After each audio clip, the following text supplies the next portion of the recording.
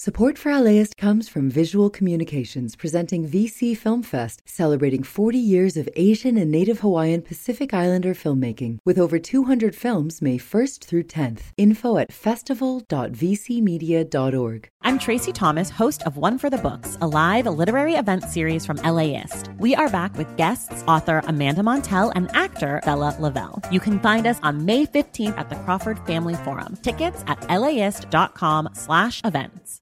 A heads up, this episode includes explicit and derogatory language.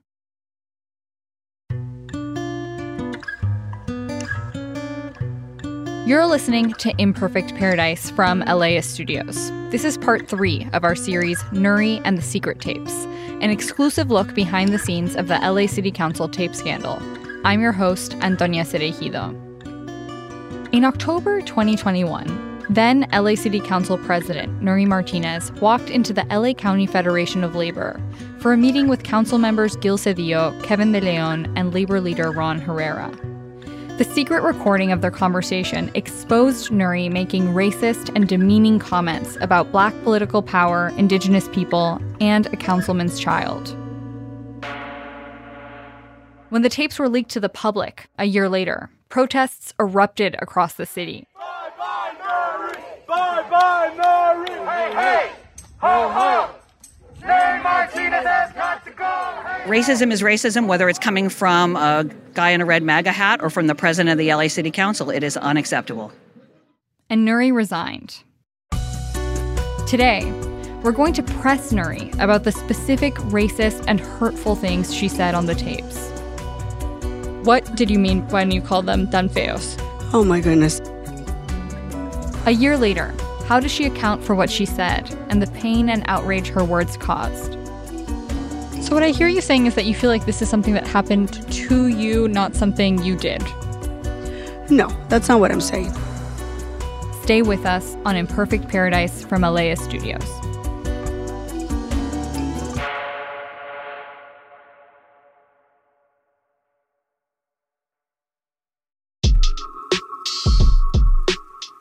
Almost immediately after the secret tapes were published, a team of us at LAist knew we wanted to tell the story of the scandal. We knew that before it happened, Nury Martinez was considered by many a champion for the working class and immigrant families, an underdog. And then she sabotaged her career with her own words. She became a prime example of anti-Blackness and colorism in the Latino Latinx community. We wanted to get into the tension between what she represented before and after the scandal. We had assumed that Nury would not want to talk to us. Our senior producer, Emily Guerin, found her phone number on Twitter. It had been posted by activists. And Emily left her a message. We were shocked when Nury called back. We made it clear it was not our goal to redeem her or help her seek forgiveness. That would be for the public to decide for themselves. We were interested in the part of the story that was still unknown, how she experienced the scandal and the aftermath. But more importantly, we wanted to ask her difficult questions about the specific racist and prejudiced things that she had said on the tape. We wanted to know if she understood how much pain she had caused and why. After a month and a half of deliberation, Nury agreed to be interviewed. We also reached out to the other people on the tapes, Gil Cedillo, Kevin De Leon, and Ron Herrera. None of them agreed to talk on the record. We set aside 6 hours for our interview with Nury over 2 days. The first day, we mostly talked about her background. That's what you heard in part 2 of this series. We started the second day with how she found out about the tapes on the Saturday morning of October 8th, 2022. I was having coffee with my husband in our kitchen table, and it's about 9 or 9:30 when I get a phone call from my then chief of staff, Alexis Wesson, calls me and says, there is a tape. And I was like, I have no idea what you're talking about. So at 1 o'clock, 1:30, maybe even 2 o'clock that same day on October 8th, Alexis sends me a text message and says, the tapes have been taken down. I said, okay. I didn't think about it. I was nervous, but I didn't want to work myself up too much. By 8:30 that evening, still on October 8th, I'm home. I get a phone call from Gil. Gil is Gil Cedillo, one of the other 2 city council members on the recording. He goes, hey, you don't know anything about the tape, us being taped at a meeting? I said, oh, you heard about that. He goes, well, I just picked up the phone and it was Dakota Smith from the LA Times. And I said, she knows about the tapes? I was on the phone with my staff that entire night. By 8:30 or 9:30 the next day, which was now October 9th, there's a story in the LA Times. And now by this time, I'm getting phone calls from folks asking me what this is about. By that time, it's now clear to me that the meeting they're talking about is the October 18th meeting that the four of us held at the County Federation of Labor. And now it's like, who taped this? Who could have done this? We still don't know for certain who recorded and leaked the tapes. The LAPD is investigating the leak, and they declined to comment. But over the summer, Los Angeles Magazine and the LA Times reported that the police were investigating a former employee of the LA County Federation of Labor, which is where the meeting took place, and his wife, who also worked there. It's not clear if the same person who made the recording may have also posted the audio to Reddit and Twitter, which is how journalists discovered it. By that Sunday, the protesting had begun. I had people at my front door, on my driveway, shouting just absolute obscenities into my child's bedroom, calling me the C word, you racist C word, you effing B word, we're going to kill you, you should die. And it was all happening really, really fast. So had you heard the parts of the tape that were circulating? I just had heard the snippets. Yes, I heard the snippets. I did not listen to the entire tape until 2 weeks after, when everything in my head had sort of settled down and I needed to listen to the entire tape because I needed to do it for myself. I had already accepted that this was so big that there is nothing that I could say or do to undo this, and that I needed to step down 100%. I knew that there was going to be consequences, that I needed to pay for this. There was no point during that first 4 days where anybody was willing to press pause and bring people together to really understand what happened and to ask for some sort of forgiveness. I honestly thought that on Sunday, someone was going to do that. That didn't happen.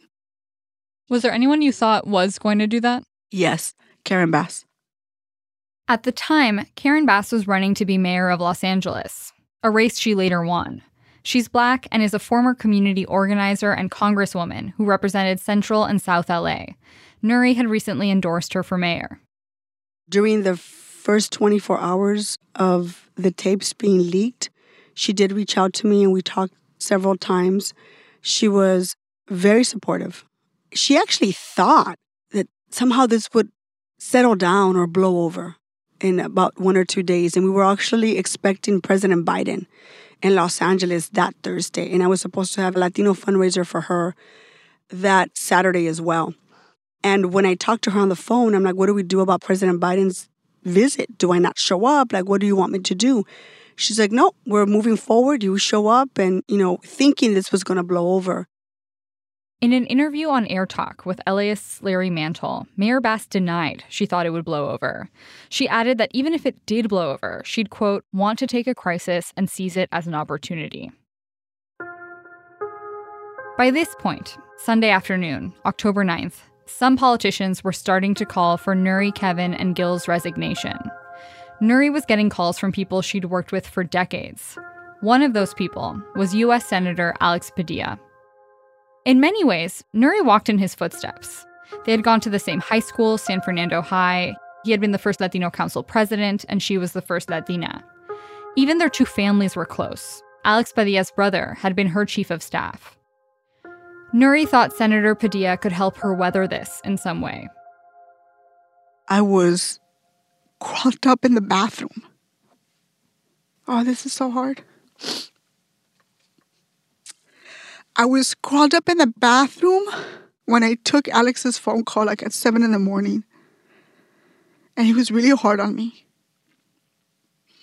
And I was trying to explain what had happened. And I wasn't getting through.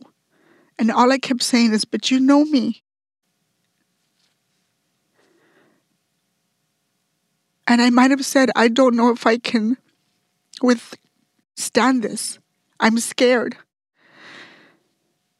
And I didn't hear anything back. Senator Padilla declined to comment, but said that he does not dispute Nury's account of this call. A few hours later, he called for her, Kevin, and Gil to resign. In his statement, he said he was, quote, appalled at the racist, dehumanizing remarks. It was a really big deal when Senator Alex Padilla weighed in. Nury's political allies, California Latino leaders, were distancing themselves from her.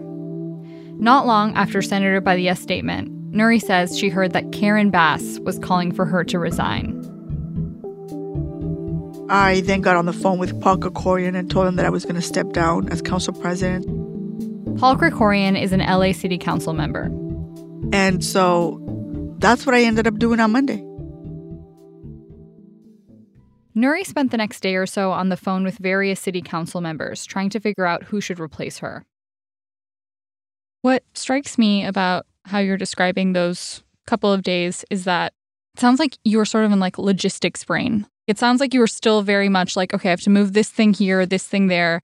But in terms of like sitting down and thinking about why people were upset about the tapes or processing, because there ended up being national conversations about what it meant that you had said these things. Like, was that going through your mind? Yeah, that went through my mind at night because I wasn't sleeping. So the first thing I attempted to do is take full responsibility and apologize, which I know was not accepted at the time, and then fix what I had done. Of course, I thought about what this has done. Of course, I thought about Mike's baby. Of course. But once the phone calls kept coming in, I didn't necessarily feel comfortable with these people on the phone. I didn't know if I was being recorded. I didn't know if they were talking to the press. So I didn't talk about these things with anybody on the phone. So the only thing I knew how to do is hand over my responsibilities as a council president and make sure that I didn't mess up anything else. On October 12th, 3 days after the LA Times published its first story about the tapes, Nury resigned from the council entirely. Her resignation letter begins, "It is with a broken heart that I resign my seat for Council District 6, the community I grew up in and my home." And it ends, "While I take the time to look inwards and reflect, I ask that you give me space and privacy." It would be the last time Nury made a public statement. A warning that this next section includes a discussion of suicidal thoughts. You know, if it wasn't for my mom, I wouldn't even be alive. There were so many times during the first 3 months of what had happened where I didn't get out of bed. And I remember my mom was so scared that I would hurt myself that she would call me every hour on the hour. She couldn't come over because there were so many cameras, and I was so ashamed that I still can't talk about those horrible, dark days. I think I would go to sleep, and I remember this. I don't want to wake up tomorrow. And then I would have visions of my mom burying me, and I just couldn't do it. I couldn't see my mom burying me. I don't know what's next. I know that this took my passion and my light. I don't know how to describe it in any other way besides I'm lost. I don't know what's next. I am not at all suggesting that all should be forgotten. Absolutely not. I think these conversations need to be had. But the sense of not being worthy enough to be forgiven or to be listened to was so hard. People make mistakes. I would hope that after this, people would find a different way to hold people accountable. Coming up, I do just that. I press Nury to account for what she said. That's after the break.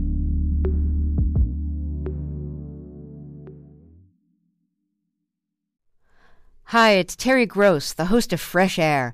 We bring you in-depth, long-form interviews with actors, directors, musicians, authors, journalists, and more. Listen to our Peabody Award-winning Fresh Air podcast from WHYY and NPR.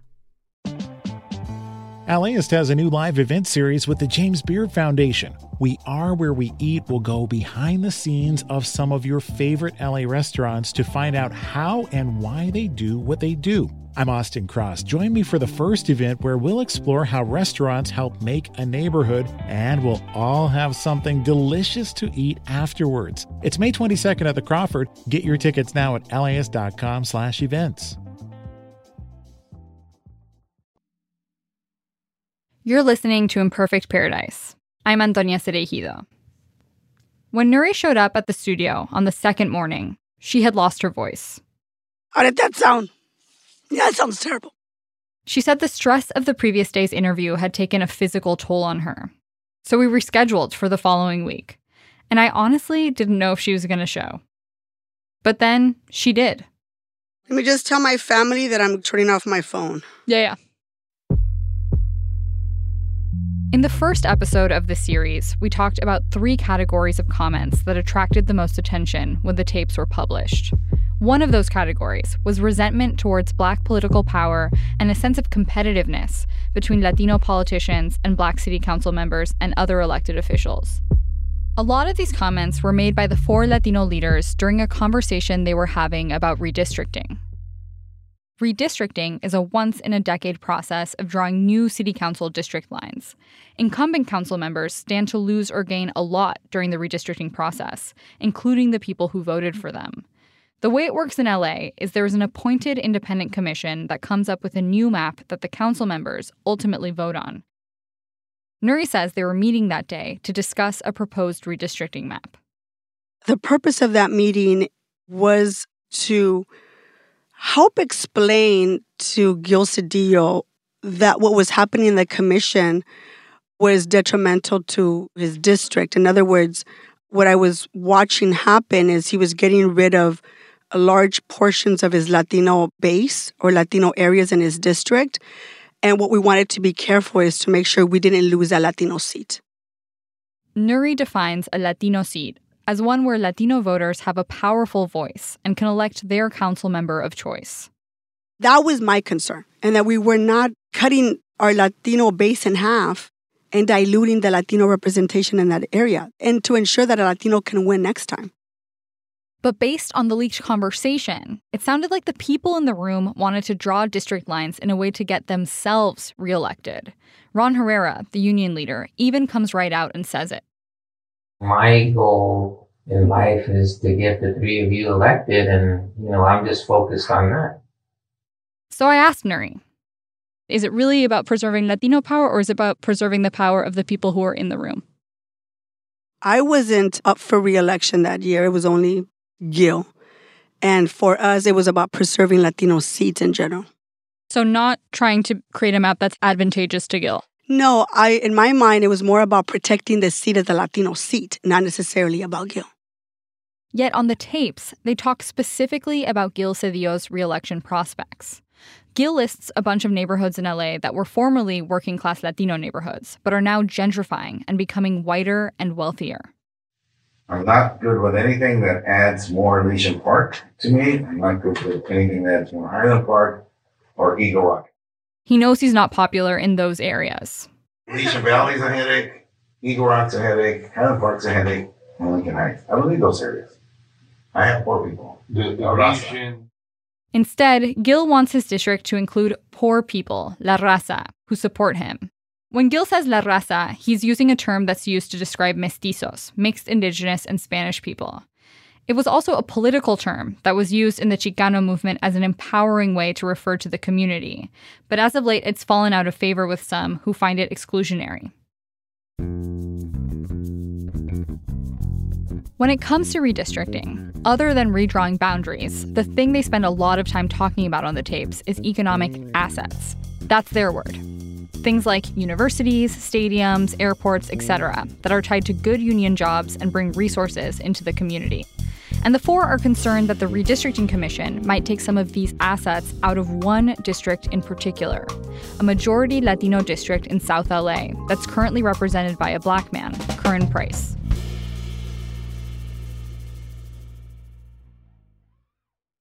They care about this district because although it used to be majority Black, it's become the district with the highest percentage of Latino residents in the city.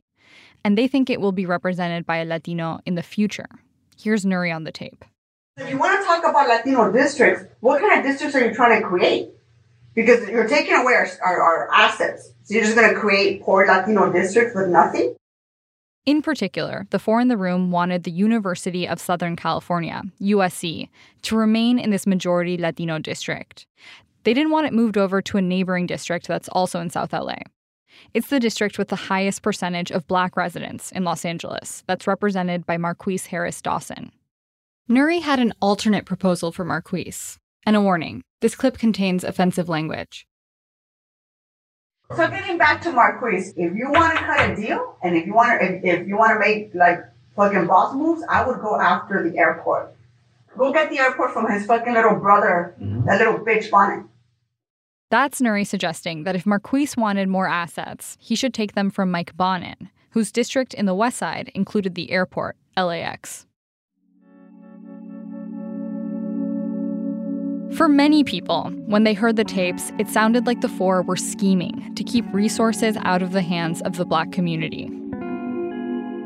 It really wasn't the words that were spoken, it was the underlying agenda, which was the idea that increasing Latino political power would come at the cost of Black political power. This is sociology professor Manuel Pastor.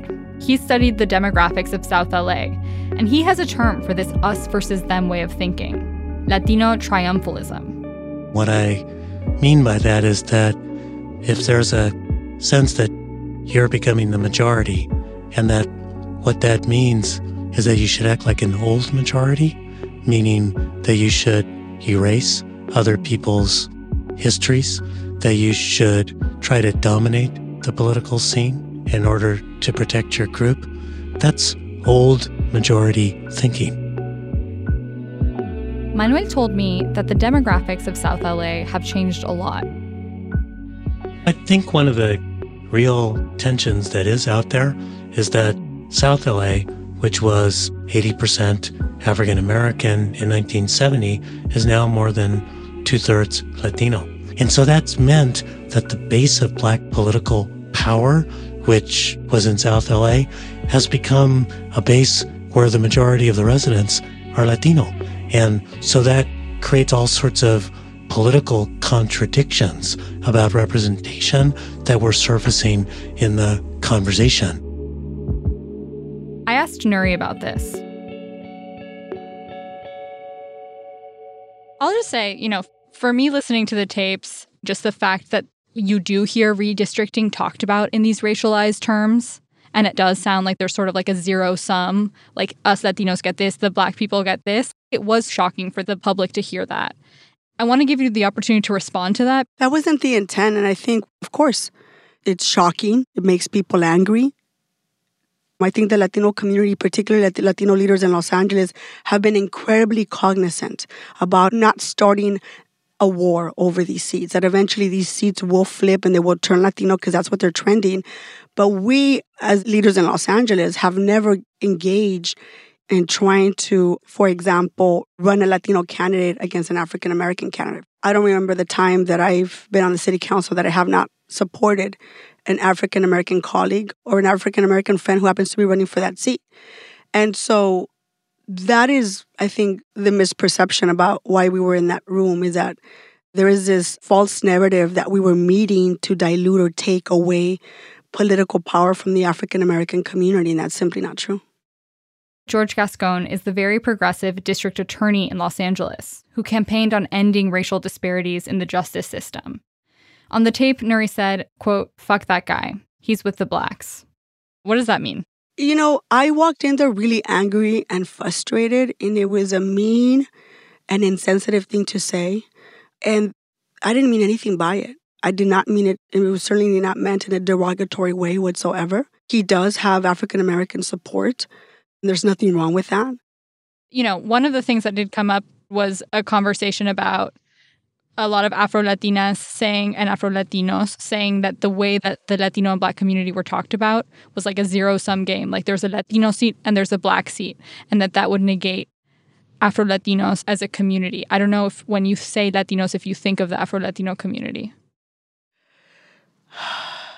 No, I can't say I do, but it's not on purpose because we often don't think of Afro-Latinos, particularly in Los Angeles. I think you see more Afro-Latinos in Florida, in New York, in D.C. As of 2019, California has just under 250,000 people who identify as Afro-Latino, about 1.5% of the population. But the vast majority of Latinos in California are Mexican American. In LA, 75% of Latinos are of Mexican descent.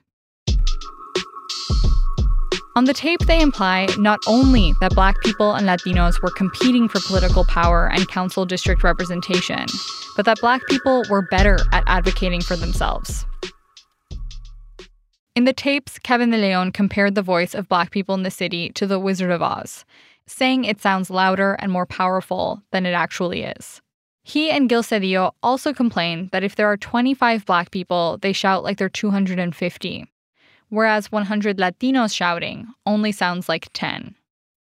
Councilmember Marquise Harris Dawson was surprised to hear his colleagues' jealousy and resentment of Black people, and he pointed out to me that Black political power didn't just happen. The political power that the Black community has been earned. People have been doing voter registration drives since the 1960s consistently, and so that doesn't happen by mistake. Although she was in the room, Nury didn't directly participate in this part of the conversation, but I wanted to know if she agreed with the sentiment, so I asked her. Do you think Black people have disproportionate political power in Los Angeles? And do you think it's come at the expense of Latinos? Not necessarily. I think the Latinos need to work on unifying our community. I don't think we have to blame anybody else. I think it's up to us to get people to turn out to vote. One thing that comes through in the tapes is that there's sort of a positioning of like, it's like white liberals in LA are allied with Black progressives and like Latinos seem left out. Do you think that's an accurate? You know what? I don't know if that was an accurate description of it. I will tell you that the conversation and other conversations we've had as Latinos is Latinos are becoming more and more invisible. And that is something that I saw not only in the media, but I see in politics. I see in everyday life when you turn on the television. I can see where Nury is coming from when she says this. Despite the fact that Latinos are the fastest growing demographic in the country, their influence remains limited. Fewer than 1% of elected officials in the whole country identify as Latino. But there's another story about demographic change that's happening here in LA. The city's Black population has dropped 30% since 1990.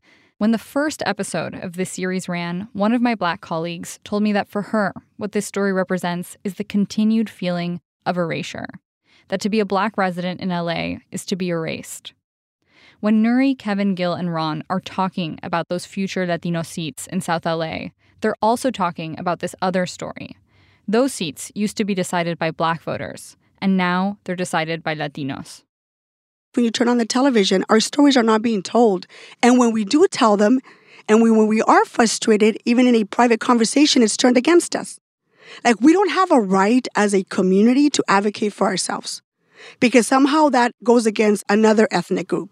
I don't know why we do that. Nury's expressing to me that she feels like what she, Gil, Ron, and Kevin were doing in that meeting was advocating for themselves as Latinos. But other people made it out to be a case of 4 Latino leaders scheming to take power from Black people. For Nury, this is proof that Latinos continue to be misunderstood. She was particularly frustrated by how the LA Times reported on the story. I have always felt that as a Latina, I have never really been given a fair shake by the media. The coverage of these tapes in and of itself say it all. I think there was a deliberate, concerted effort to take snippets of the conversation and put them out to the general public. So you think if it had been presented whole, it wouldn't have blown up in the same way? Yeah, I do. The LA Times, in fact, did post the full audio on YouTube within a week of publishing their first article about the tapes, as did Knock LA. And later, the LA Times published an annotated transcript of the full conversation. So what I hear you saying is that you feel like this is something that happened to you, not something you did. No, that's not what I'm saying. I'm saying this is a conversation that took place in a private setting out of frustration and anger for everything that was going on. And I take full responsibility for it. And there's nothing that I'm ever going to be able to do to express how horrible I feel about it. That's what I'm saying. When we come back, I challenge Nury about the most offensive things she said on the tapes. What did you mean when you called his son, when you said about his son, parece changuito? That's coming up on Imperfect Paradise. Stay with us. Selling a little or a lot? Shopify helps you do your thing, however you cha-ching. Shopify is the global commerce platform that helps you sell at every stage of your business. From the launch your online shop stage to the first real-life store stage, all the way to the did we just hit 1 million orders stage? Shopify's there to help you grow. Whether you're selling scented soap or offering outdoor outfits, Shopify helps you sell everywhere. From their all-in-one e-commerce platform to their in-person POS system, wherever and whatever you're selling, Shopify's got you covered. Shopify helps you turn browsers into buyers with the internet's best converting checkout. 15% better on average compared to other leading commerce platforms. And sell more with less effort thanks to Shopify Magic, your AI-powered all-star. Shopify powers 10% of all e-commerce in the US. And Shopify is the global force behind Allbirds, Rothy's, Brooklinen, and millions of other entrepreneurs of every size across 175 countries. Plus, Shopify's award-winning help is there to support your success every step of the way. Because businesses that grow, grow with Shopify.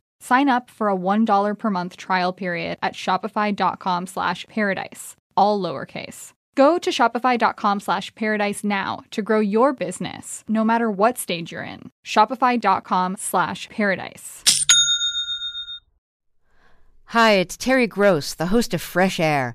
We bring you in-depth, long-form interviews with actors, directors, musicians, authors, journalists, and more. Listen to our Peabody Award-winning Fresh Air podcast from WHYY and NPR. You're listening to Imperfect Paradise from Alea Studios. I'm Antonia Cereijido. We're back with my conversation with former LA City Council President Nury Martinez. The other category of comments on the tapes that we addressed in episode 1 was direct racist and offensive remarks. On the secret tape, Nury insults former LA City Council member Mike Bonin, who is white, and his parenting of his son Jacob, who is black. When describing Jacob's behavior, Nury says, parece changuito, which literally interprets to, he seemed like a little monkey. Let's talk about sort of like the things that got the most attention, the comments about Councilmember Mike Bonin and his son. What did you mean when you called his son, when you said about his son, parece changuito? The way I grew up with that word, parece changuito, has nothing to do with the skin color of anyone's ethnicity. It's got to do more with the behavior. You're sort of just playing around, you're horsing around. Eres travieso. You can't stay put.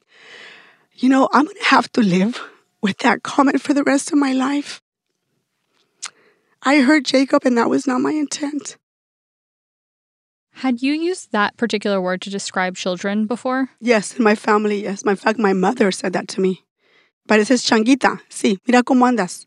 You know, get inside the house. It was common when I was growing up. And my mom actually pointed that out when the tapes broke. And she goes, but we use that word at home. But yes, Mom, but my mistake was that I was referencing an African-American baby, and I shouldn't have done that. Why do you think it's different to say it about a black kid versus a kid of another race? I did not mean it in a derogatory way, and it wasn't meant to describe him as a black child. That was not the intent of the word. But do you understand why is it that word specifically is offensive when talked about a black kid versus another kid? Oh, 100%. No, just the why. The word was not meant to be derogatory, and I was not describing him in that way because he's a black child. I was simply referring to his behavior, and that was it. Would you have used that word in English? Never. Never have I ever used those words in English. It is absolutely true that the racial dynamics in Latin America are different than they are in the US. But this idea that changuito in reference to a black child is somehow not racist in Spanish is not accurate. Mono, monito, right? Monkey, little monkey. These are deeply racialized terms that are not at all innocuous. This is Tania Hernandez, a law professor who has written a book about anti-blackness in the Latino community. When we want to talk about the ugliness of blackness, the inferiority of blackness, we use animalistic comparisons, or we refer to the person as being like an animal. And so this idea of thinking of African ancestry as less than human and part of the animal kingdom that excludes humanity is a deep part of our racialized sort of understandings. Much like here in the US, Latin America has a long and painful history with colonization and slavery. There were 15 times as many enslaved Africans taken to Spanish and Portuguese colonies as there were taken to the US. Mexico, where Nury's family has their roots, has its own particular relationship to slavery. Spanish colonizers brought hundreds of thousands of enslaved Africans to Mexico beginning in the 1500s. The country abolished slavery almost 30 years before the United States. When we think about Mexico, Mexico evolves not to get rid of their black people, they are there, but to use rhetorics of mestizaje, racial mixture, to distract from and present the nation state as long having moved away. We once upon a time had slavery, then we got rid of it, and that's the end of the story of the black people. In Mexico, there is a long history of mestizaje, the mixing between people of all races.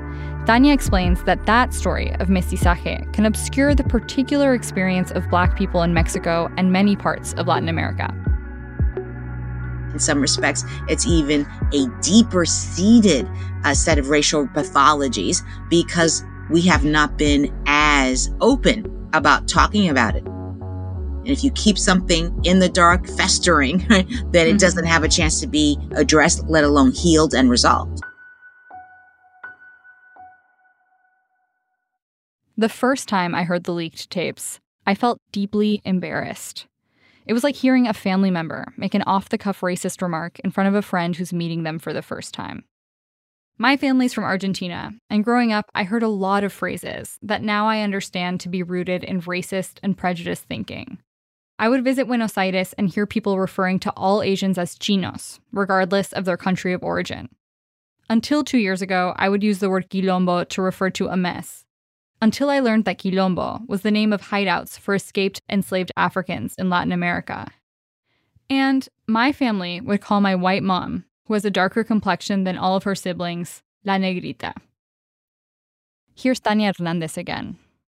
So this idea of why the most anti-black stuff happens in Spanish on the audio tapes is actually not so surprising to me because that's how we learned it at home, right? Meaning these codes of anti-blackness are very much part of how we both heard and were taught to speak about blackness. When in an English-speaking operating world, to say that very same thing gets coded as racist. Whereas when we say it in Spanish, oh, that's just about being Latino. Oh, that's just about that's how we talk in the family. However, I don't think that we can then say it's totally off the table for us to examine the language usage when we think through why is blackness something that needs to be remarked on. I brought this up to Nury, this idea that more Latinos should reflect on how and why we use certain racialized terms like negrito, which is how Nury referred to Mike Bonnen's son. There are a lot of ways that we talk in Latin America that we don't think about why we use those words. And I'm wondering in the year since this all happened, if you've had thoughts about that. Of course, yeah. I think in Spanish and then I speak in English. And so many of my vocabulary comes from me being an English learner. And I think for me, those words are not meant to hurt anybody or to sound racist at all. I think it's just words that I grew up with. On the tapes, Nury recalls being on an MLK Day parade float with 2 other Black women, current LA Mayor Karen Bass and the wife of City Council member Marquise Harris Dawson. Nury says they were all critical of Jacob, who again was a toddler at the time, and his behavior. It's a conversation I should not have repeated. That was my mistake. I should have not have repeated that conversation. And I thought about this 100 times of what I would say to him if I would see him. What would you say? I would hug him. I never meant to hurt you, baby. That was never my intent. It was a conversation I had that I should not have repeated. I should have just stayed there and we should have just moved on. But, I said it and I will never, ever, ever forgive myself for it. Instead of admitting to me that what she said was racist, Nury's telling me that her error was in repeating a private conversation. Councilmember Marquise Harris Dawson was also on the float that day. During our interview for this story, he told me how he interpreted what Nury said about Jacob's behavior. There's a line where she says they're raising him like a white kid. And, what was fascinating about that was, I think she's exactly right. White children are allowed more freedom, or at least that's the perception of Black people. White children are allowed to be more free. You go in a grocery store or a mall and you see under our breath we would be like, we would never let our kid do that. But the reason for that is there's a price. My mother knows, she had to train me not to talk loud, right? Because you talk loud, you end up locked up. Nury was doing to Jacob what a lot of people do to Black children. Especially Black boys. They make them older than they are. They make them more responsible for their actions than they would another child of the same exact age and situation. Marquise Harris Dawson told me that the way you were talking about Jacob on the float is what a lot of people do to Black boys, treating him like he's older, like he has more agency or responsibility than he really does. What do you think about that characterization? No, I think we're just being critical of, just moms just being critical of, a rowdy kid. We reached out to the other women in the conversation. Carrie Harris Dawson, Marquise's wife, declined to comment. We also reached out to Mayor Bass's spokesperson, described the conversation, and asked for her to comment. We never heard back. All of these hurtful comments about Jacob were said in a part of the conversation where the 4 are joking around about how they think Mike Bonin, who is white, uses his son, who is Black, as a political prop. Literally the word Ron Herrera uses, a prop.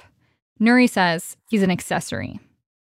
Do you think he was using his son in a politically expedient way? That's a question for Mike.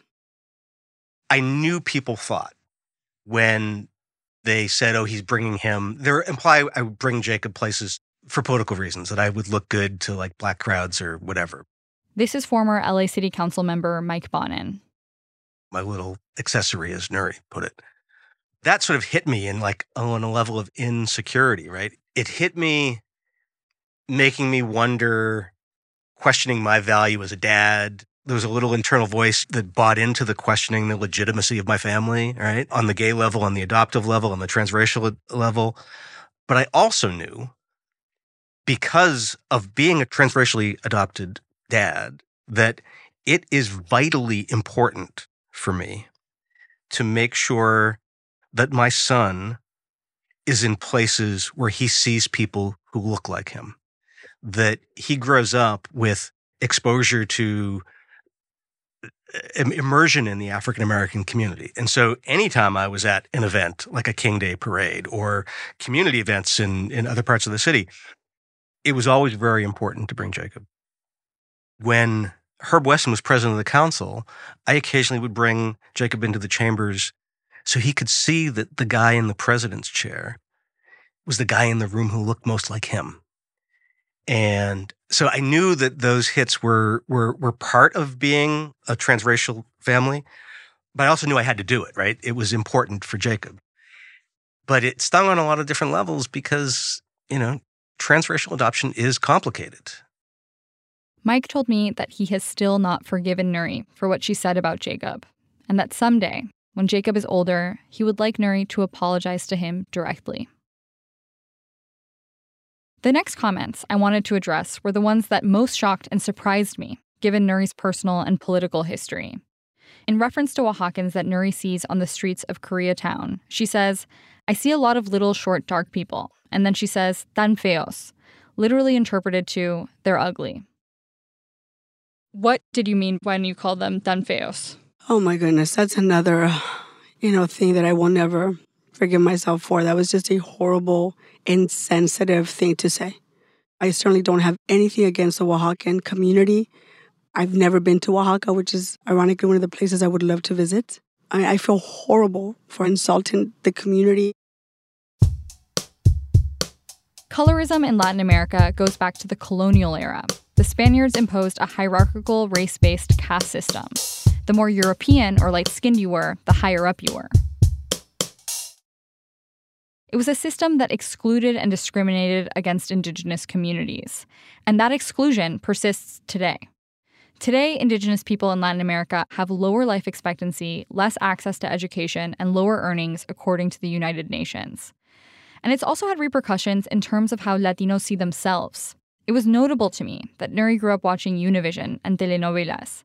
I also grew up watching telenovelas, and I was always taken aback by how almost all of the actors were white. You would think there were no indigenous people in Latin America if that's the only media you consumed. Do you think there's a colorism problem in Latino communities?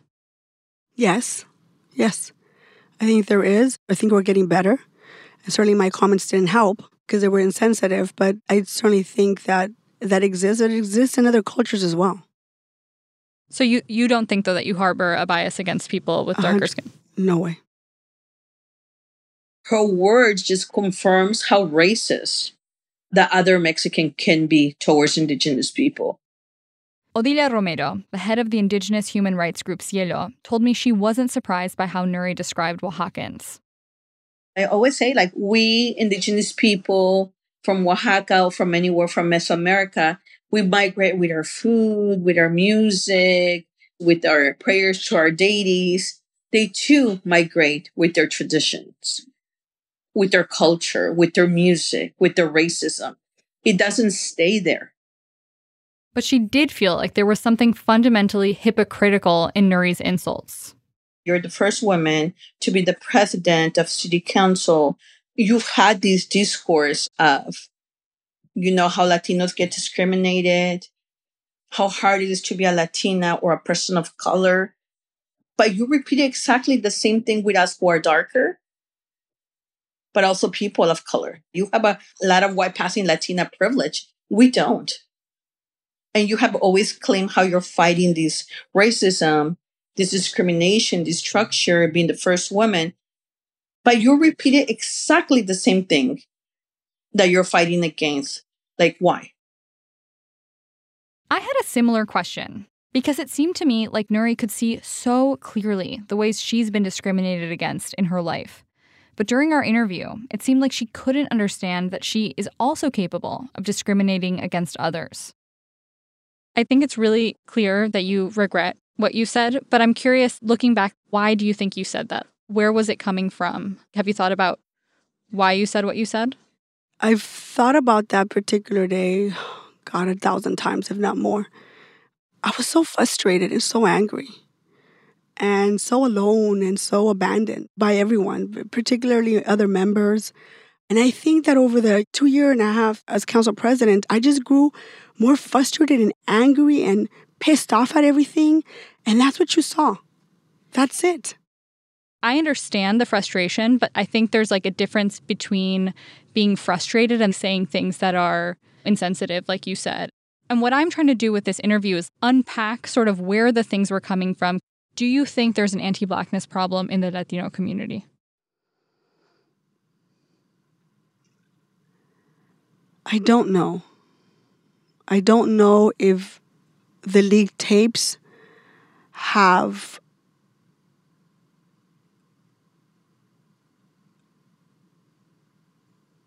I don't know. I mean, that's a really good question. I never felt we had one on the council. Just speaking personally, my personal experience, that's all I can speak to. Do you think that there is a conversation to be had about anti-Blackness in the Latino community? Not in my household. Those conversations we've never had to have those conversations because we've never felt that way. Throughout our interview, Nury had been saying sorry, but not deeply engaging with my questions. So I decided to ask one last time. You know, one of the things that did happen was this larger conversation about how we talk about race in our communities. And in many ways, I think that part of it is good, like that we try to have... You know, I wish I can dive more into that, because what this has caused for me is I don't even know if I'm the right person to even have these conversations anymore. Because I've been tainted in such a way where I don't even know if I would even be welcome. Even in this conversation, I'm very worried and feel really scared and nervous to even dive into that. If that makes any sense. I'm not avoiding your question. But I'm just really scared to answer it.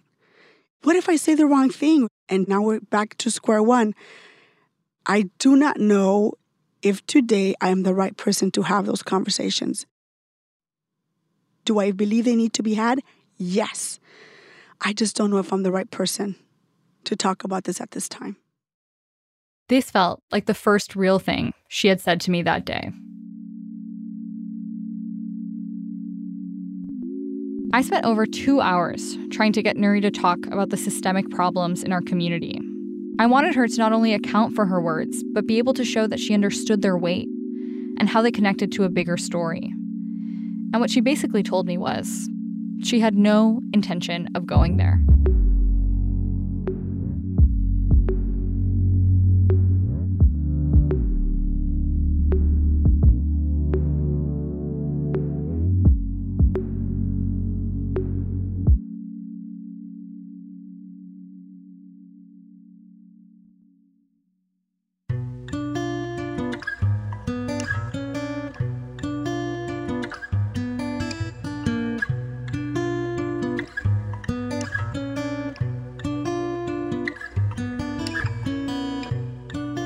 Next time on Imperfect Paradise.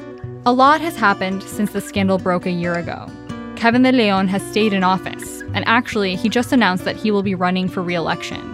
Nury, by the way, said that she supports Kevin's decision to not resign, that she doesn't think he's a racist. On October 6th, Gil Cedillo filed a lawsuit against the LA County Federation of Labor and 2 of its former employees, saying the recording ruined his reputation and alleging negligence and invasion of privacy. Kevin also filed a separate lawsuit against the 2 Federation of Labor former employees. Last December, a young progressive Latina replaced Gil Cedillo on the city council. Her name is Unisys Hernandez. Unisys represents a new wave of progressives on the city council. She says they're determined to help the most marginalized, not to sell people out. In the next episode, we'll hear more from Unisys and Councilmember Nithya Raman about their vision for healing divisions in the city. There are a lot of people who think of themselves as progressives who have literally the opposite views from each other. I think identity politics in that way can constrain us from meeting the needs of our district and the people who live there, because time and time again, we've seen reflections of leaders who look like us, who are supposed to represent us, making decisions that totally throw our communities under the bus.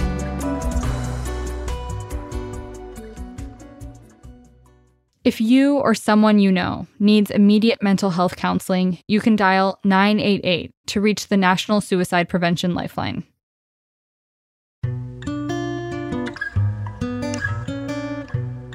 This episode of Imperfect Paradise was written and reported by me, Antonia Cereijido. Catherine Mailhouse is the executive producer of the show, and our director of content development, Shayna Naomi Krochmal, is our vice president of podcasts. Emily Guerin is the senior producer. Minju Park is our producer and scored this episode. Ali Bianco and Rebecca Katz were our interns. Jens Campbell is our production coordinator. Meg Kramer is our editor. Fact-checking by Caitlin Antonios. Mixing and original theme music by E. Scott Kelly. Music by Jay Valle, Ex Mañana, and Joseph Quiñones at Secondhand Sounds. Thanks to Donald Bass for engineering our interview with former City Council President Nury Martinez. Our editorial team includes Tony Marcano, Frank Stoltz, Megan Garvey, and Kristen Muller. The Imperfect Paradise team also includes Natalie Chudnovsky and Emma Alabaster. Additional thanks to Erica Washington, Austin Cross, Julia Barajas, Sofia Paliza-Carr, Annie Gilbertson, Geraldo Cadava, Frances Aparicio, Nadia Raymond, Fernanda Echavarri, and Carlene Goller. Imperfect Paradise is a production of LAist Studios. This podcast is powered by listeners like you, donating as little as $5 a month. And we can only keep making more episodes like this one with your partnership. Support this show by donating now at LAist.com/join. This podcast is supported by Gordon and Donna Crawford, who believe quality journalism makes Los Angeles a better place to live. LAist Studios operates within the homelands of the Gabrielino Tongva people. We recognize the painful history of displacement, settler colonialism, and erasure of the people, their language, and their sovereignty. Visit LAist.com/land for more information. We encourage you to get curious about the land on which you live and work.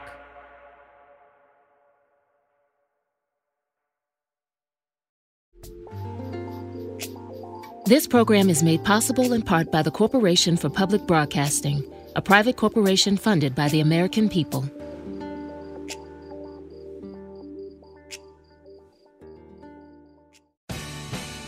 The LAist Spring Super Sweeps is happening now. You can win amazing prizes while supporting your source for local fact-based journalism. One lucky grand prize winner will get to choose a brand new Lexus or $25,000 in cash. Other prizes include an electric bike from Juice Bikes and $1,000 gas gift cards. Your donation of $60 gets you one entry to win, and the more you give, the more entries you get. Donate now at LAist.com/sweeps.